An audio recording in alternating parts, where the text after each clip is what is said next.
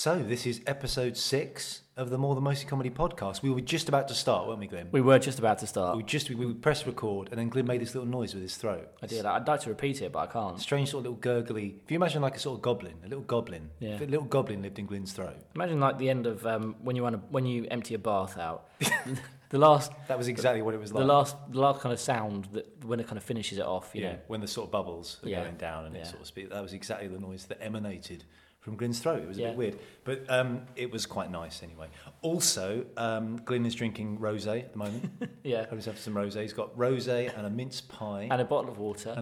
He's fully hydrated and fooded up. Yeah. And he said, of course, because he's got to drive home, so better make sure I don't drink too much, but I've only had one glass of wine.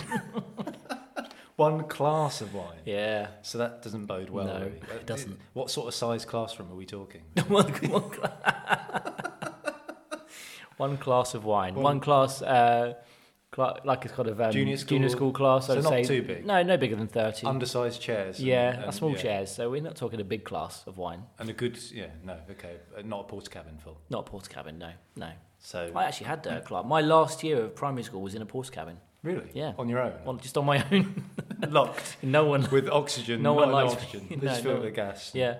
That's quite sad. It was actually in a porter cabin. How many people were there in this porter cabin? I don't know. There was about 30 of us in the class, probably. I'm guessing at 35, maybe. I don't know. But we were definitely in a porter cabin. Then they knocked it down after we left. Fact. That is fact. In an unrelated episode, was it directly related to your ability as students? Possibly. Did you drink a class full of... They gave us asbestos poison, then they knocked it down. I think that was the idea. All on the same day, was it? Yeah. Oh, that's interesting. Thanks for sharing that. That was good. Anyway, so as I say, episode 6 of the More Than Mostly Comedy podcast. Yes. Tonight, we've just had our gig. We've just finished. And we had Whit Tank and Luke Benson. And who else do we have? My brain's gone. Joey Page. Joey Page, who appears...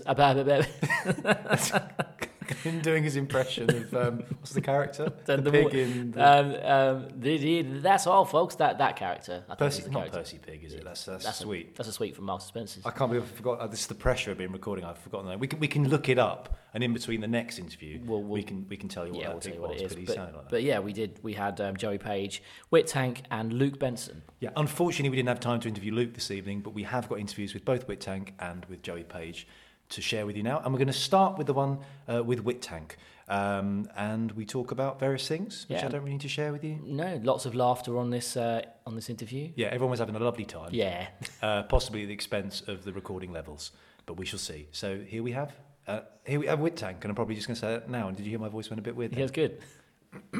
Whit Tank. So we are sat in a room with Whit Tank. It's very exciting. Very exciting. And this is the first time that you've been with us for 4 years. Is it 4? 4 years. Yeah, 4 years. Separately, we've had you. Yes.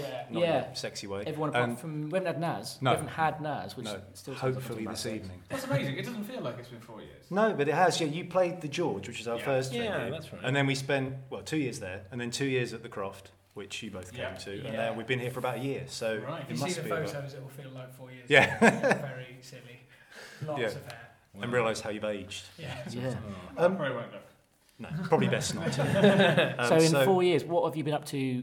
can we have the entire... Yeah, can you just go through everything you've been up to in the last 4 years? Well, we left you. We went to the pub the next day. No, we've done sort of a few more Edinburgh shows, and I guess since we last saw you, we've been on Live at the Electric on BBC Three, doing some sketches there. Having a good time. Yeah. This is our first tour as well, actually. Oh, yeah. We've got a second really? one. Yeah, so we did a tour last year. That was a tour nominally. It ran for quite a long time, but we have a second one coming up in the spring. Most of it is in February and March, and the dates are on our website. Oh, cool. We So do like stand-up and sketch on that. Well, so you individually do stuff and then you do stuff the first together? half we sort of Kieran would generally compare Naz and I on, and we sort of chat to the audience, get to know them a bit, and then it makes the sketches kind of more fun after that. Really. Yeah, that's cool. Because we already know them. They get- we enjoy it. And I suppose because what you do, you sort of come out of character anyway when you're doing your sketches, so it suits that. Have you found that your audience has changed since you did Live at the Electric? In any way, would you say? I wouldn't say so. Really. No, you can't really tell why. There are plenty of people who show up and say that they've seen us on the Electric, and there are as many people who show up because they've seen us in Edinburgh or another part of the country. You can't really tell who's where. I think most of our kind of people come to see us because of Edinburgh, because we've done 8 years there, and so Yeah. And that's someone is not happy. Yeah. Don't do any more. And what do you prefer? Do you prefer the stand-up or the sketches, or is it a bit of... Well, I really like the sketches. I mean, I think, to be honest, doing sketches, you're doing sketches with your best mates, and you're doing stand-up alone, so it's always fun to kind of piss about with your mates. Yeah, I agree. I think sketches is kind of more fun in a way. When stand-up is more fun is when it, like, I think on some of the tougher gigs, for instance, and then when you can have a chat with the audience and break down the fourth wall, it's really useful to be able to do that with stand-up and just like try and talk to people and get some stuff out of them. Yeah. But in general, I think, we probably all prefer doing sketch. It was what we started doing, and it kind of feels like our main thing as well. So back to the beginning of Wittank, was it wasn't just the three of you, was it? It was more... There were loads. Started with like 8 of us in the first really? term, and then it chopped and changed. The people who were in it over the course of time at university, people arrived, people left, and things like that. And so it has gradually gone down from the 8 towards the 3. Yeah. Was it something you were doing while you were at uni doing other stuff then? So you were all doing other courses, doing degrees? When I say other stuff, I mean degrees. Just to kind of, Sort of doing a degree. Yeah. Was it a thing that was sort of set up by the university then as a sketch group, or was it just... although in a way it was born out of rejection from auditioning for the Durham Review, which is the institution... The real one. Yeah, at the Comedy Institution there, and we all went for it, didn't get in, and set up Wittank. Like a week later. Oh, really? And by the end of the first term, we'd done an hour show. Right. So it all came together in about 6 weeks. Oh wow! Yeah, it was a. And where are the Durham Review now? Oh, there. Well, that's lots of good Nish friends. was in that Durham Review. Ed Gamble. There were some great people in it. Really. So that was a really negative question to give you then. I apologise for that. It's a very strong review. We like it nowhere if they'd heard this. And it's good because we kind of now we're all sort of mates, and we've got over the years we've they're still pretty much all comedians. I think bar one or two. Yeah, that's really great. And is it 8 years running you've done in Edinburgh? Yeah. 8 years. Yeah. Yep, the big 8. How do you, when you approach... Is that a thing? It is now. The 8 year It's very specifically isn't a lot or a little. It's it feels like it does feel like a lot. Do you still enjoy Edinburgh? Actually, I think last year was my most most fun, enjoyable. Really. So, yes, that is we do enjoy it. I think it just when you do 8 in a row, you realise how much work and time goes into it. And having said that, I mean, yes, last year was the most fun we've ever had, and one of the best shows I think we've ever done. So it was good, and all those years' experience helped. It does depend on your show. I think Edinburgh's not fun if you don't have a very good show and you've got to do it day in, day out. And if you're enjoying your show, then you tend to have just enjoy the day and enjoy the show itself and everything about it. Yeah. And does it get easier the more successful you get? The more kind of people that you get that sort of following, do you feel like, or does that make it harder? It doesn't get easier. The pressure, if anything, gets a bit more, as we moved into slightly bigger venues and sort of we're spending more money on our promotion and stuff like that. If anything, the need for it to be as good as it could be increased. And if anything, our first 3 years when we were at university were sort of, there were student review shows and the pressure was a little bit off. And now, The one thing that's nice is not having the luxury of having slightly bigger rooms and having done it for 8 years, we don't have to worry so much about audiences. Yeah. But the pressure never goes away. It's horrible. Yeah, we don't fly anymore. That's nice. That's nice. It's nice not to fly. I'd love to not do that. We were saying it's like running a comedy night. You spend your whole night doing all of the admin and about 5 minutes thinking about what you're doing, and then you fall over on stage. That was brilliant. It summed up the evening. It summed up my life, I think. When you do your stand-up, do you sort of give each other feedback or? Oh, very much so. And it's great being in a sketch troupe when you all do stand-up because you've got 2 other people to help you with your stand-up. I don't listen to them. Of course. And was comedy something you sort of did by accident, or did you intend to? It was very intentional. Oh, really? It was an accident for you. I went along to the audition. He wanted to be in a band. He thought it was a band audition. Such a walking cliche. So did I, to be fair. So it's the same problem. Yeah. He still thinks he's in a band. Oh, really? We are a band. We are. Is it? But Mark and I actually we went to school together and intentionally went to Van Mildert College in Durham together so we could write and perform comedy shows. Really? Like boyfriend and girlfriend. Like boyfriend and consummated. and so it was certainly from the age of 17 or 18, it was very much what we wanted to do. Yeah. But actually, while you were there, you were doing degrees in. What were you doing degrees in? I mean, English, geography. And you English. I got the degree. Yeah, it worked. Yeah, but I didn't work. I mean, it was concentrating on the comedy the whole time. Really, it was about doing that. I actually did masters. I stayed on to a 4th year so I could do stand up. Right, that's crazy, really. So the whole point of being there. Okay. You could have just hired a room. This was the more expensive way round. And why they're not. It must be satisfying though that you've done it. You've stuck with it and you. Yeah, I mean, it's really. I thought it was the masters. Well, that as well.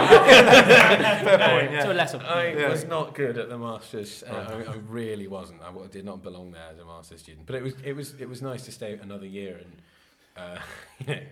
Mess about. This is a man who took a children's copy of Peter Pan to a tutorial because he thought that's what Peter Pan was. It said Peter Pan on the book!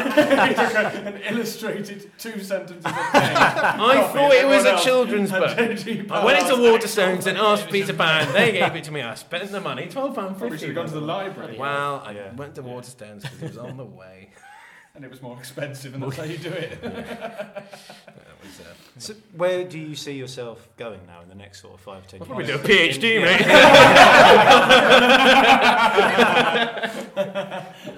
I think with comedy, you can't really always necessarily tell. We know what we'd like to be, but I think, with most comedians, you want to sort of be successful, and that often means being on television. Certainly, that's kind of our aim at the moment. We'd love to get our own series, but it's not always in your own hands. Yeah. Does it get in the way, the fact that you're stand-ups as well, when it comes to like a diary, just sorting out what you do, or is it? Not massively. Not hugely, no, because I don't think there's any. There are very few sketch groups, at least, who gig every night of the week. I think the stand-up helps fill up our diaries and helps us earn sort of some money in another way, basically. Because with sketch comedy, it's hard because you have to split the money 3 ways. A lot of promoters find it hard to put sketch on because it's a lot more faff than just a stand-up who just gets up with a mic. There's tech and there's lighting and stuff, so it's harder to gig as regularly as a sketch comic. And stand-up has just sort of brought another string to our bow. So I don't think it's got in the way. No. And to be honest, it's the same for us. We have to turn up with a projector and a screen every time. And even though we know what we're doing and we can control it, it sounds like a big deal to anyone. So it's the same sort of thing. It is, exactly the same. Anyway, we probably should call things to a close. Cool things to yes. I didn't do an English PhD. I mean, I barely did. No, but I do own a full copy of Peter Pan. So boasting. And on that note, thank you for coming. Yeah, thanks very much. Thanks for having us. Thanks for having us. Cheers. See you in the next 4 years. That was Wit Tank. Yep, certainly was. That was them talking. That was nice to see them. It was. Oh, and by the way, if you a little callback from early on, Porky Pig. Porky Pig. Oh. Yeah. Not Percy Pig. Not to be confused with Charlie Chalk, which has a similar sort of sound. Charlie Chalky Porky Pig, which was a character that they tried. Charlie Chalky Porky Pig didn't really work. It was a bit racist and a bit sort of anti-police. Yeah, he had a funny way of walking and something groovy way of talking, didn't he? I was going to ask if you remembered him. Evidently you do. I do. Charlie Chalk, Yeah, paraphrased his title theme. Funny way of walking and a groovy way of talking. Charlie Chalk. Didn't he? He was like a clown, but he lived on an island. Yes, that's right. Yeah, he did. Was he like shipwrecked there or something? I think he was, yeah. In full makeup. Did he put the makeup on every day, or was it like just really water resistant? I know you don't know the answers to these questions. So. I'll find out for you and get back to you on that. Could you? Yeah. It's quite a long thing to Google. Yeah. If you put it in inverted commas, it's all right. Yeah. Okay. If you put open inverted commas, did Charlie Chalk put his makeup on every day, or was it water resistant? Close inverted commas. Then it will search that one sentence. Oh, okay. And nothing will come up. No results. I'll look out. Please do. There's something else I was going to say as well. We should probably point out the fact, as we mentioned briefly there, I fell over on stage this evening. He did fall over on stage. I wish I'd seen it. I was backstage and I just heard a big thump. Yeah. Well, what was amazing was how the second half began. I said, welcome back to the second half. Give it up for David F. Grove, and then ran on and just fell over. Yeah. Fell in every possible direction. On all fours, apparently. On all fours. Well, it was like my legs went in different directions. My arms went in different directions. The lights were coming up. I just introduced myself. And then falling over. The funniest I was on stage tonight was by mistake. By falling over. We need to revert to stand-up. We do need to revert to stand-up. We need to revert to stand-up. But we need to revert to slapstick. Yeah. That's the answer. That is the answer. More wooden planks, more ladders. Yeah, a moment with a ladder. A bit where we carry a pane of glass across a road. More wallpaper paste. That's what we need. Yeah, and it's and then trying to paste it up and sort of stepping through the paper and a slosh scene, basically a pantomime slosh scene. We do. If you don't know what that is where they have like the pies and stuff. You know, the sort of what's the word? Pies. Custard pies. In your face. In your face. Yeah. It was a wonderful moment, and I'm very proud of myself. We videoed it, so hopefully we'll do something with that. Another point, we could maybe make it into a whole show. I don't know. But anyway, next up we have the interview we recorded with Joey Page, a guy who's been on Nevermind the Buzzcocks. He recently supported the Mighty Boosh. He did, and Noel Fielding, I think, as well, didn't he? And we had him at our first venue in the George, and we'll tell you about all this in a moment, so I won't tell you now. So without further ado, let's listen to Joey. Here we are with Joey Page. Yeah, we're watching him eat a mince pie. You're listening to me. It's like a mince pie. It's like a sort of scratch and sniff. Yeah. Sort of audio book mince pie. He's a very loud eater, isn't he? Yeah. We're going to really boost the level as well, so it sounds horrific. We were just talking to Whit Tank, and the first time they played, and in fact, the last time they played Mostly Comedy was like 4 years ago, and I think the first time you played Mostly must have been about that as well, because you played our first venue at the George. I don't know if you remember, the little room above the pub. I don't know why I'm just telling you all this. It's not really leading to a question. It just happened. Well, it's fact. I think what you're after, and you're dead right, is thanks for supporting me, guys, over all these years. That was exactly what I was after. Have we kind of helped you progress? I just wanted some gratitude. That was all I wanted.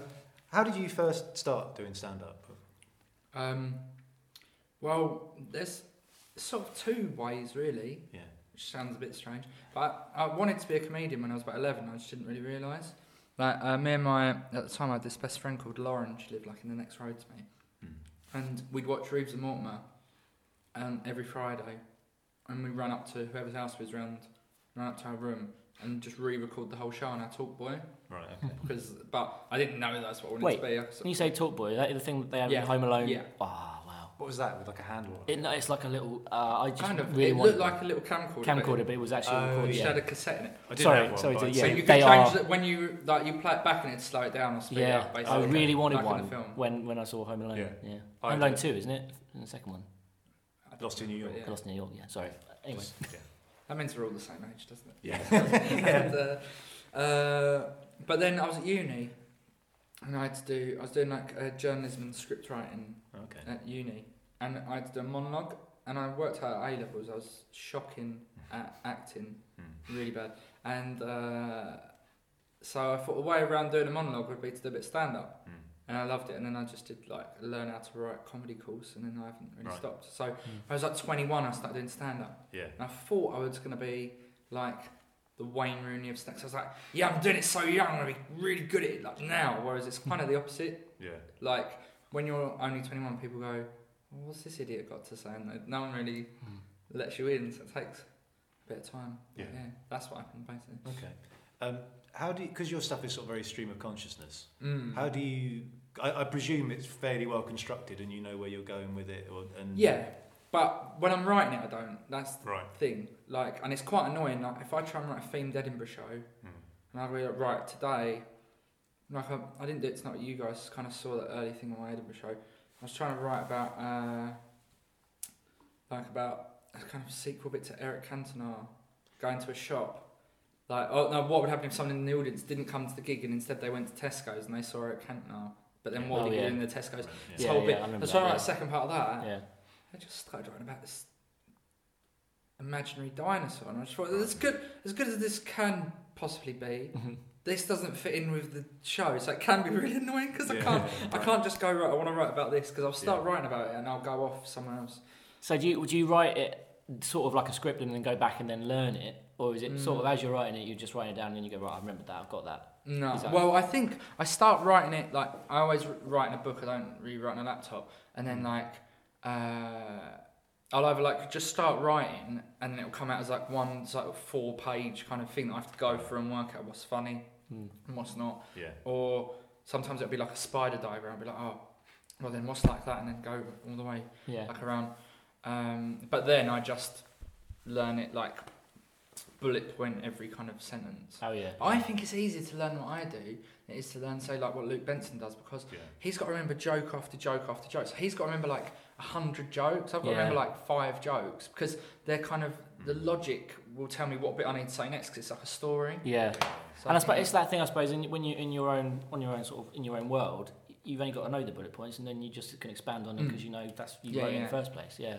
Did you find initially were audiences receptive of what you did straight away, or do you think it took a while to find? Probably more so when I started because you don't care. I didn't know if I was allowed to swear. No, you can. It's fine. Yeah. I couldn't give a shit when I started. And actually, don't say shit. That's no, it's fine.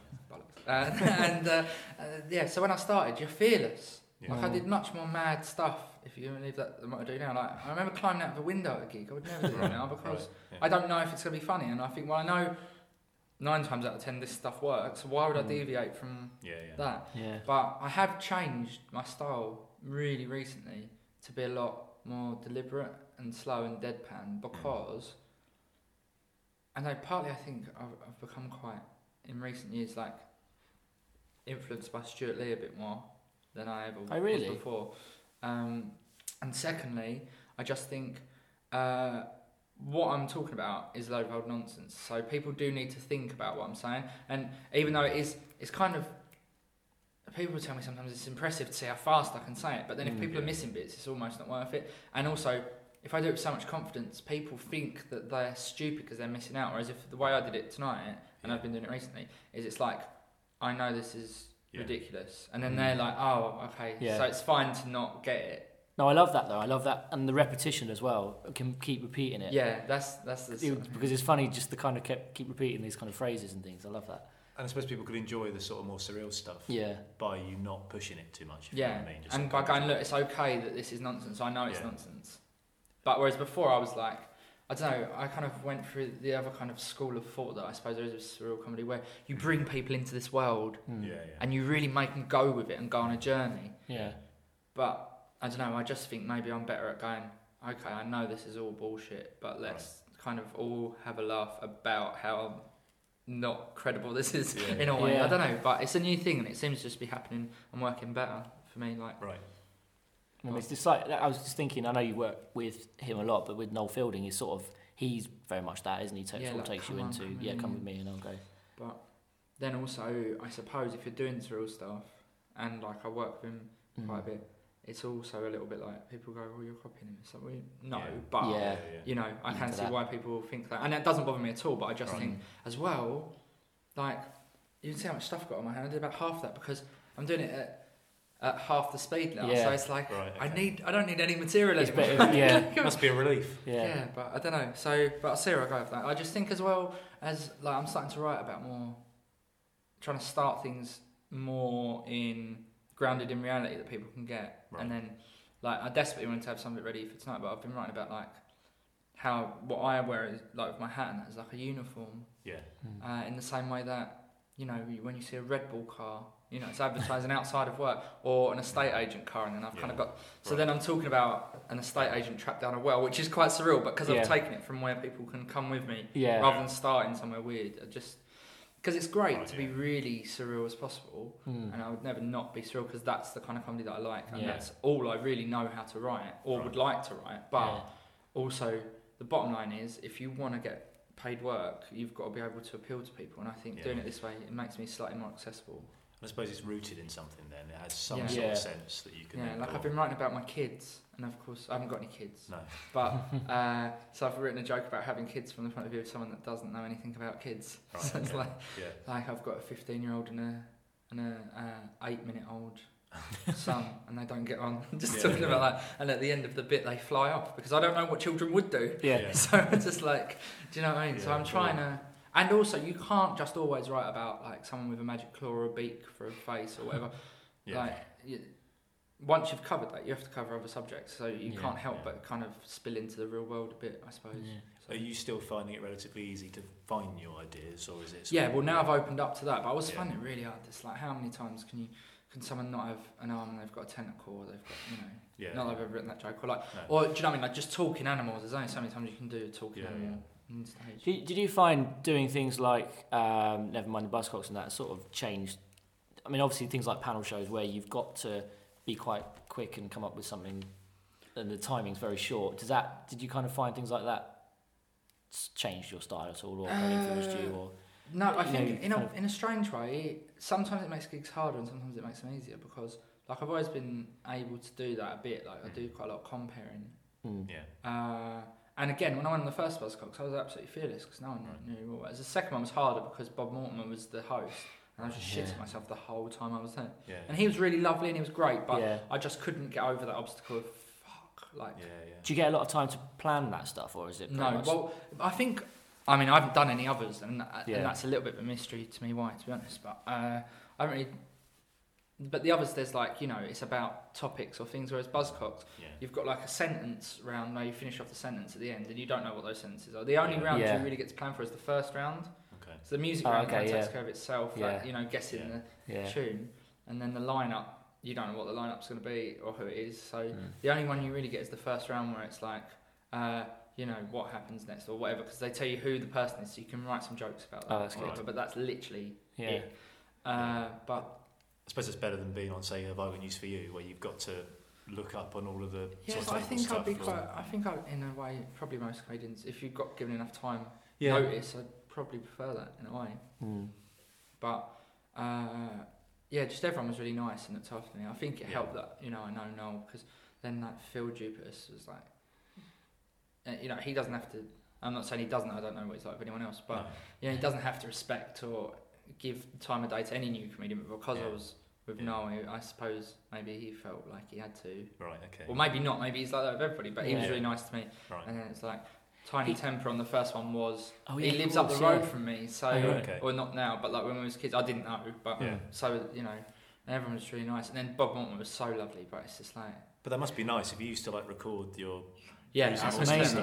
But when I found out he was doing it, which was only about 3 days before, I just went into a real blind panic, and I tweeted him saying like, I don't know how I was just like, I'm really sort of in awe of you, and I don't know how I'm going to be on the day if I'm like this. So like when he turned up, he came up and he just like was really nice and was having a chat with me. And I just had this little bomber jacket on because it's like when you go in that little rehearsal thing, it's like a reversible jacket. And we just had a 20-minute chat about my coat. Right. I don't know, just because you just ramble on. And I was like, look, and it's reversible. And he's like, oh man, that's great. And I'm like, why am I talking to you about this? I don't even like this coat that much. But what's going on? Crazy. He seemed really nice. We went to watch a recording the other day of their new Oh, sitcom. I'm going to see that, I think. Another episode. Yeah. No, it's got the same age. It looks really good. And what was nice as well, he was standing by the door on the way out. So as all the audience came out, he sort of shook their hands. Yeah, he was really... he didn't have to do that. Yeah. No, and he sort of came out at the beginning and he was sort of... obviously they do anyway, but it was quite nice the way he kind of greeted the audience and stuff. So he seems like a really lovely guy. And it's quite interesting watching how they work in a sitcom environment, and what they do. It's just sort of an interesting thing. So I think you'll enjoy it. Yeah. Well, when I saw Shooting Stars being filmed, and also Harry Hill's TV Bert being filmed. Oh, did you watch that? I was just amazed at the ruthless and efficiency of them going, right, I need to get this a half-an-hour programme recorded, because to them it's like, I do this every day, I don't want to be here any longer than I need to, and they get through it with very little mistakes, do you know what I mean? So you think, wow, you're really professional. I would be all day going, oh, sorry, I fucked that bit up. I know what you mean. Like, no, I've got to get home, like a normal job. I'm out of here. I've got things to do. I know what you mean. Actually, I was quite surprised with that, because it did pretty much flow from beginning to end. They did probably messed up about twice for the whole thing. And it was quite a surprise, wasn't it? How slick. It was almost like watching the whole thing as you'd watch it on TV. And they very much sort of accepted what they were going to do and how it was going to be. So you imagine being the one new person in the midst of all of that. I would be shitting myself. What's your plans now then? Where would you like to be in the next 5 years? That's I got, when I first started, I was really organised. I know I don't look organised, and I'm not. But with my career, I decided, I was like, right, I'm giving it 5 years. When I started, I said I'd give it 10 years completely, but I said I'd give it like 2 years to get an agent, and I managed to do that. And even though then I didn't know what I was talking about, because that wasn't important, but in my head that was like, 3 years to be doing regular paid gigs, 5 years to get on the telly. I don't know what any of this meant. I just decided when I started, I wrote it down. And then 10 years to just be like, have my own TV show, and to have like basically made it, or like, do you know what I mean? And I'm 8 years in, and I've been on telly, but obviously I haven't got my own vehicle for it, and I'm still living at my mum's, and sometimes I referee table tennis parties in Holborn, so it's not going great, but I've still got another couple of years, you know what I mean? And I just think if I'm near, then I'll keep going. If I'm not, then I'm not the kind of person that would go, And it's like nothing against, people that do this, because there's some really great comics that have never got on the telly that should, much more talented than it absolutely should have done. But I got no interest in, headlining a club in Swindon on a Thursday night for £150. Like, I either want to do really well or I'll go back and do journalism. I thought, I don't want to take up someone else's space. But having said that, I feel like I've found a little groove. So now I'm just trying to see how much I can exploit out of it in the next couple of years. Cool. But I'm trying to get my own radio show. Like, I've been recording a couple of pilots for like an internet radio station. And I've got 3 or 4 sitcom ideas that I'm always just basically trudging around to meetings going, do you want to make this? And they go, if you change that to that. And I go, do you want to make it? They go, no, you change that. Do you want to make it? And it's like 2 years down the line. Like, oh no, someone's brought something out like that already. I'm like, brilliant. So, but I mean, I'll take anything basically. Cool. Have you got something for me? I'll do it. Yeah, might have. We might just do that. Yeah. Well, thanks for talking to us, Joey. Yeah, cheers. Thanks for having me, guys. And I know I was mucking about at the beginning, but I am genuinely like so grateful, because it is hard, to sometimes get behind a serial comedian, because I diet percentage-wise a lot more than other people. I think I've always been really lucky at your clubs, but still, for you guys to always like put me back to like people like you, and there's like a good handful that if it wasn't for that, I would have given up by now, I reckon, because. Well, it's great. Some clubs really just go, we ain't having it, and that's it. It's really and we like it as well because it's something a bit different. It's nice to sort of vary the feel of it. Yeah, exactly. But thanks for your support. Not at all. Thank you, Joey. Thank you, mince pie. Yes, enjoy.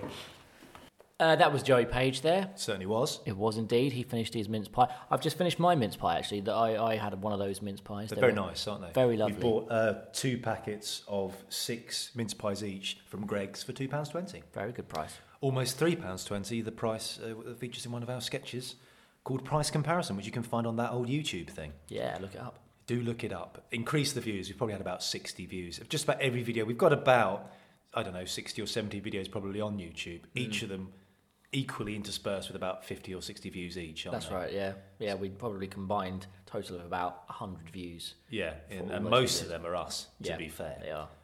So it's going very well for us. It's going very, very well. We've got Whittank, been on Live with the Electric. We've had Joey Page, never mind the Buzzcocks, us on YouTube to just our close family and friends. Yeah. But we've got lots of mince pies, so it's not a bad thing. Yeah, it's good. It's all good.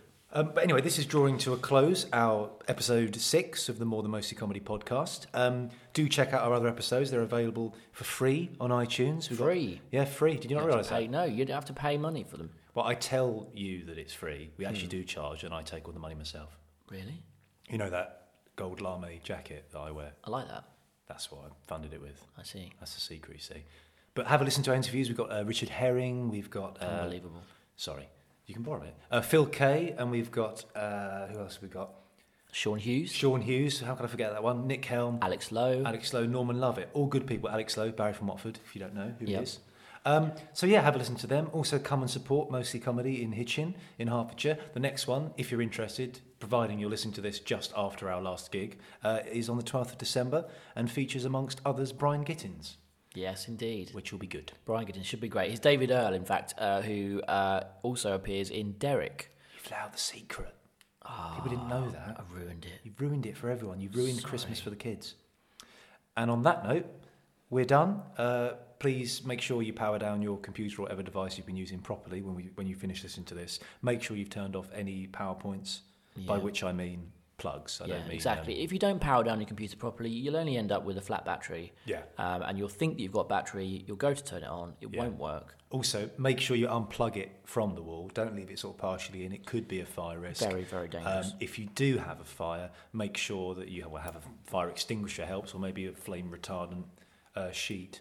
999, best port of call. 991, or is it 911, or is that 111 if it's not an emergency. Right. So sort of judge how much. If the flames are going up, if you're wearing a shell suit and the flames are going up your trousers, if you put a lot of hairspray on, if you've got a quiff, maybe go straight for 999. I would. Yeah, but don't call us. Please don't don't call denim us. though, you're fine. Yeah, that's all right. Particularly if it's sort of slightly sort of stone washed and sort of you put it on wet. You know, you sort of put it on wet to just sort of emphasise your area. Yeah. Is that something you do, is it? I thought that's something everyone did. Don't they emphasise their area by wearing wet jeans? Really like... Actually, I tend to wear like sort of white cricket whites. Oh, yeah. And I make them wet in an area. It's like basically like wearing tissue paper. And then it just bursts forth. Thank you for listening, and we shall hopefully hear you, or you shall hear us on episode 7, which will come very, very soon. Yeah, see you soon. Think about those trousers splitting open. I am. Bye.